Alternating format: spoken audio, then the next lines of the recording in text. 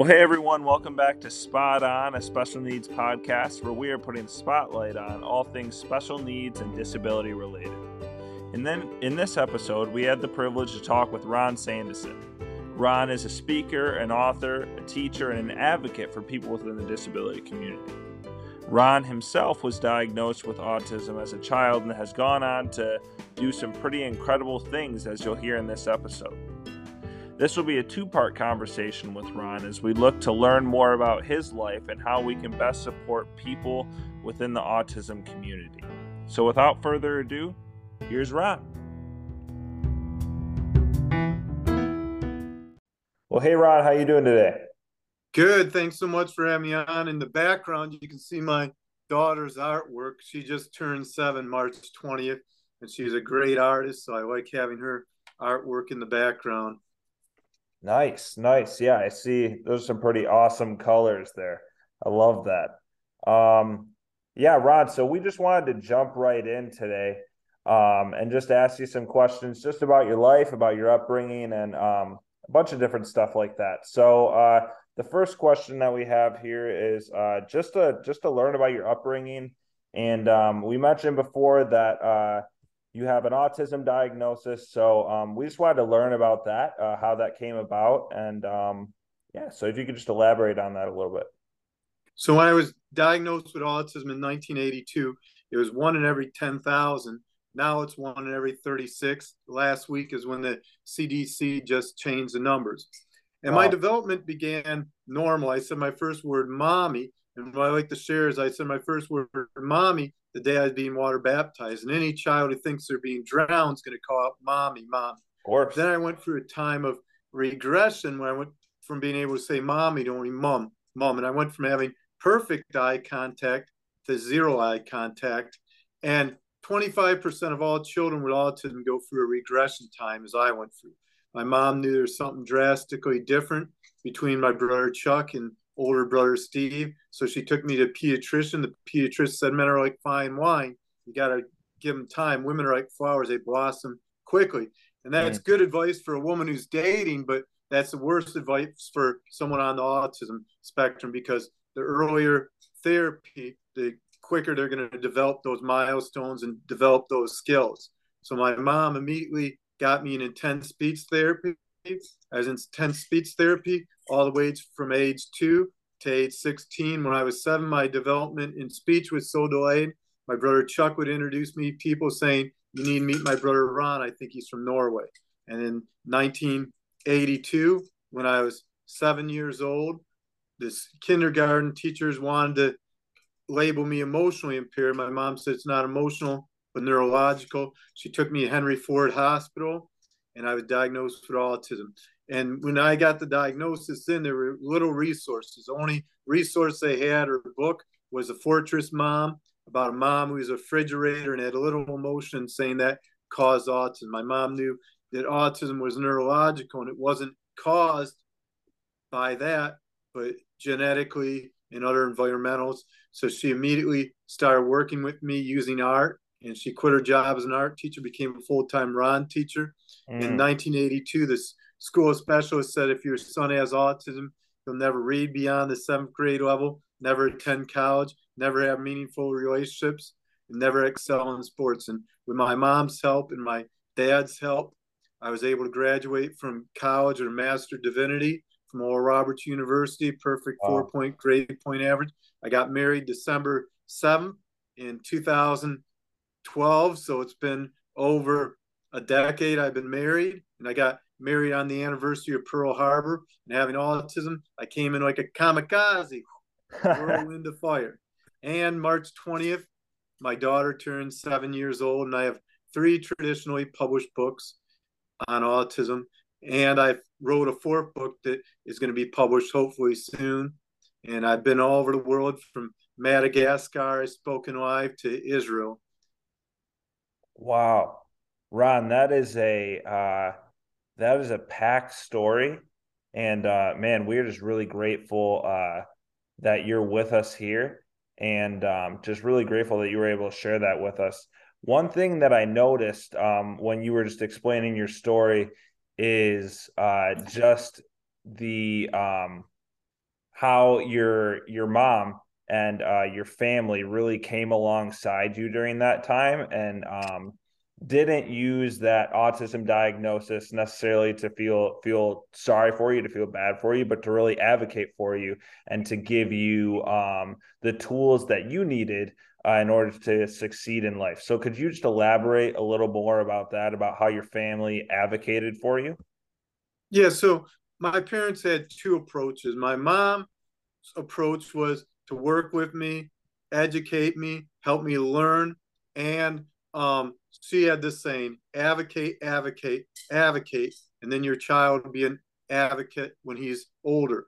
My dad's approach was more the Second Thessalonians 3:10 approach: if man will not work, he shall not eat. And his approach was you throw him in the deep end, you help him swim and learn how to swim, and by having employment, by doing work, those skills will come from exposure to different situations. And both of those are needed. And I've noticed two things about every successful person on the autism spectrum. And there's two main things. Number one, they had someone who believed in them. With me, it Mm, was my mom, my dad, my older brothers. And number two is there's someone who markets them. They see this unique gift that that person with autism has, or the way they can transform their world, and then they market that gift and help them be successful. And most people who are successful in the business world also have those two traits. They know their strengths, they know their limitations, they use their strengths to adapt or accommodate for their limitations, and they become successful because they use marketing of their strength. But with us on the spectrum, we have a very difficult time connecting with people, which makes marketing our gifts difficult because we don't always know how to express our gifts or use our gifts in a way that we're able to build connections. yeah. Yeah. Yeah, you mentioned the word connection there and how people with autism that can be something that does not come easy for them. And you talked a lot about your school years when you were talking about your story. How was that during high school and middle school and stuff like that? Just engaging with people, and were there any struggles or any wins that you had throughout high school that yeah, if you could just elaborate on that a little bit.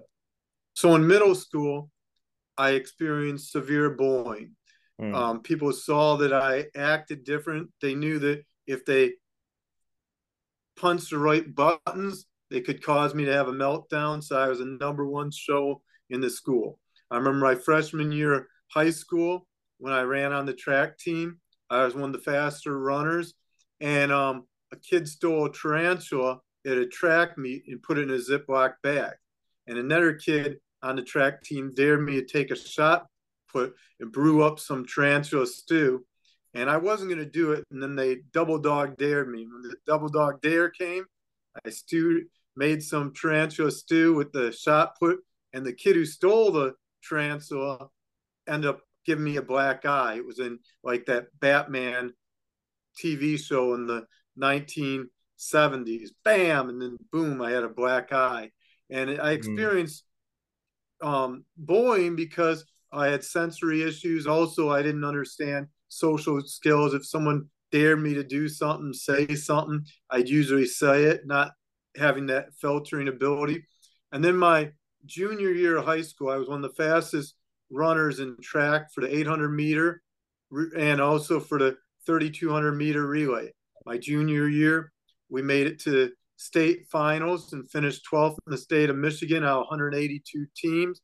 And on the way back, Nate Quay, our anchor on our team, who'd end up winning the Big Ten a few years later in college for the mile and running under a 4-minute mile, said next year we'll be the fastest relay team in the state of Michigan, but we won't have Ron on our relay team because he'll be past the age limit. You see, in kindergarten, I was held back due to autism, and in the 1995, when I ran track, they had an age limit for high school athletes. mm, And right then, the Holy Spirit spoke to me and said, I'm going to provide a way for you to be on the track team.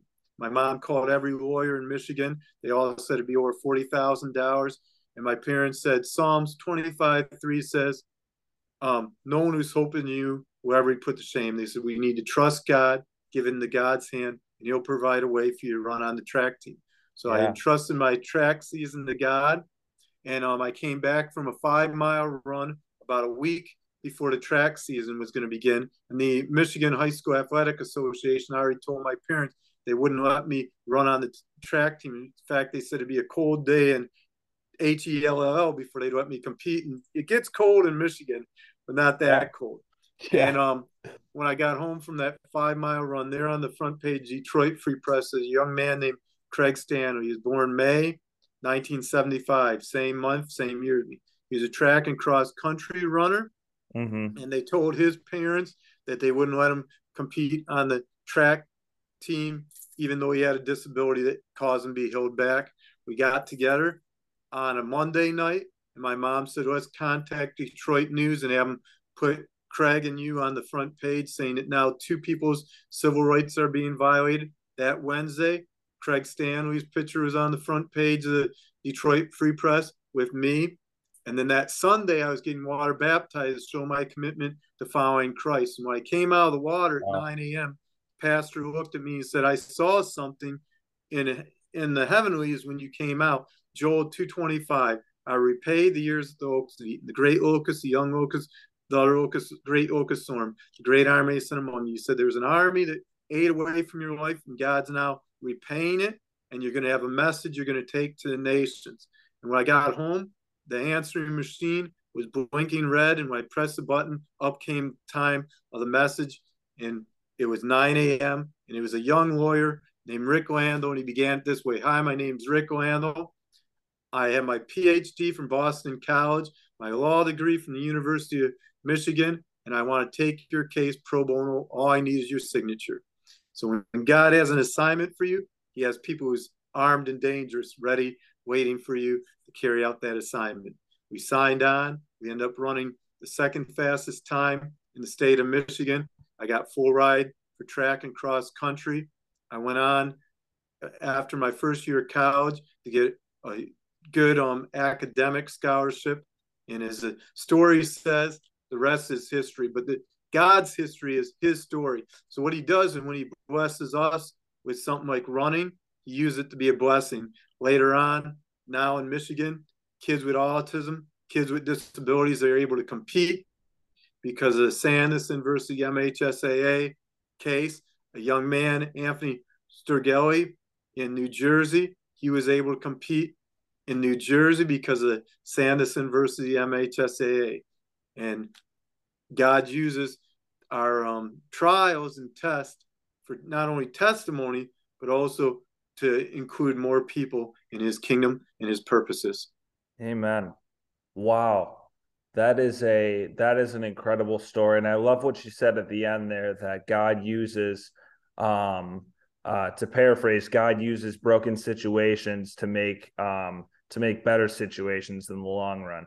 And that is so true. And it's really cool how you were able, God has put gifts and talents in your life that you've been able to use to make an impact on not just the disability community, but really just our culture in general in Michigan and then in the greater culture at large.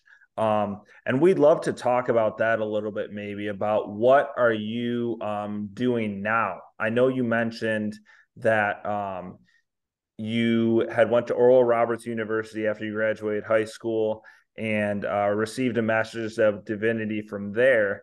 So what are you doing now with the gifts and talents that God has blessed you with to make an impact on the world around you? So March marked my 15 years working at Havenwick Hospital. I've been there now 15 years working as a psychiatric care specialist. Mm. And I've come up with my whole mental health program. I lead groups on mental health, and I'm currently writing my 5th book on mental health. And it's going to be on purpose-driven mental health, taking control of your mental health using the 5 foundations. One of the foundations of mental health is realizing that God has a purpose for you, a plan for you, and that brings hope. A lot of times people who have mental health issues, they develop a hopeless complex. Yeah. And one of the things I've been doing too is I've been a professor of theology now, going on 20 years at Destiny Ministry School, and I have my lessons online. If you go to my YouTube, all my lessons from the different years I've taught there are online, and people can see them for free. And I speak and travel at over 70 events a year on autism, mostly local, but this year I've already spoken in Georgia. I'm going to be speaking in Cleveland, March or April 29th at a conference. And I travel quite a bit and then work full time and write books. I have 3 traditionally published books already, which I'll talk about more in part 2 of this. So really keeping busy. And I'm also dad. That takes up a lot of time. And always researching on the next topic that I'm writing on. And I do interview famous people too. I just interviewed one of the participants on Loving the Spectrum and wrote their article in my Art of Autism blog, which Wow. I'm one of the people who blog for one of their featured offers on the site, and it has over 40,000 likes, friends on Facebook, people who follow it. And I write for Autism Parenting Magazine, which is a main magazine for autism articles. They're going to have my Love on the Spectrum article in there. Man, Ron, this is incredible to just hear just a part of your story. And just for our listeners, Ron mentioned this already, but this is actually going to be a 2-part podcast, just because we are just so encouraged by Ron's story and just the amazing things that he's doing. I know personally, I had a chance to go to that conference in Georgia that you were at, and during that second keynote presentation, you were on stage with a few other people, and I was just really blessed by that conversation and just the way that we can include people with disabilities in the church, and as well as how we can advocate for them in the communities. Yeah, that really spoke to me in a really profound way. So yeah, thanks for all that you do. And yeah, like I said, this is going to be a 2-part conversation. So yeah, we'll see you guys next week here on Spot On, a special needs podcast. See you guys later.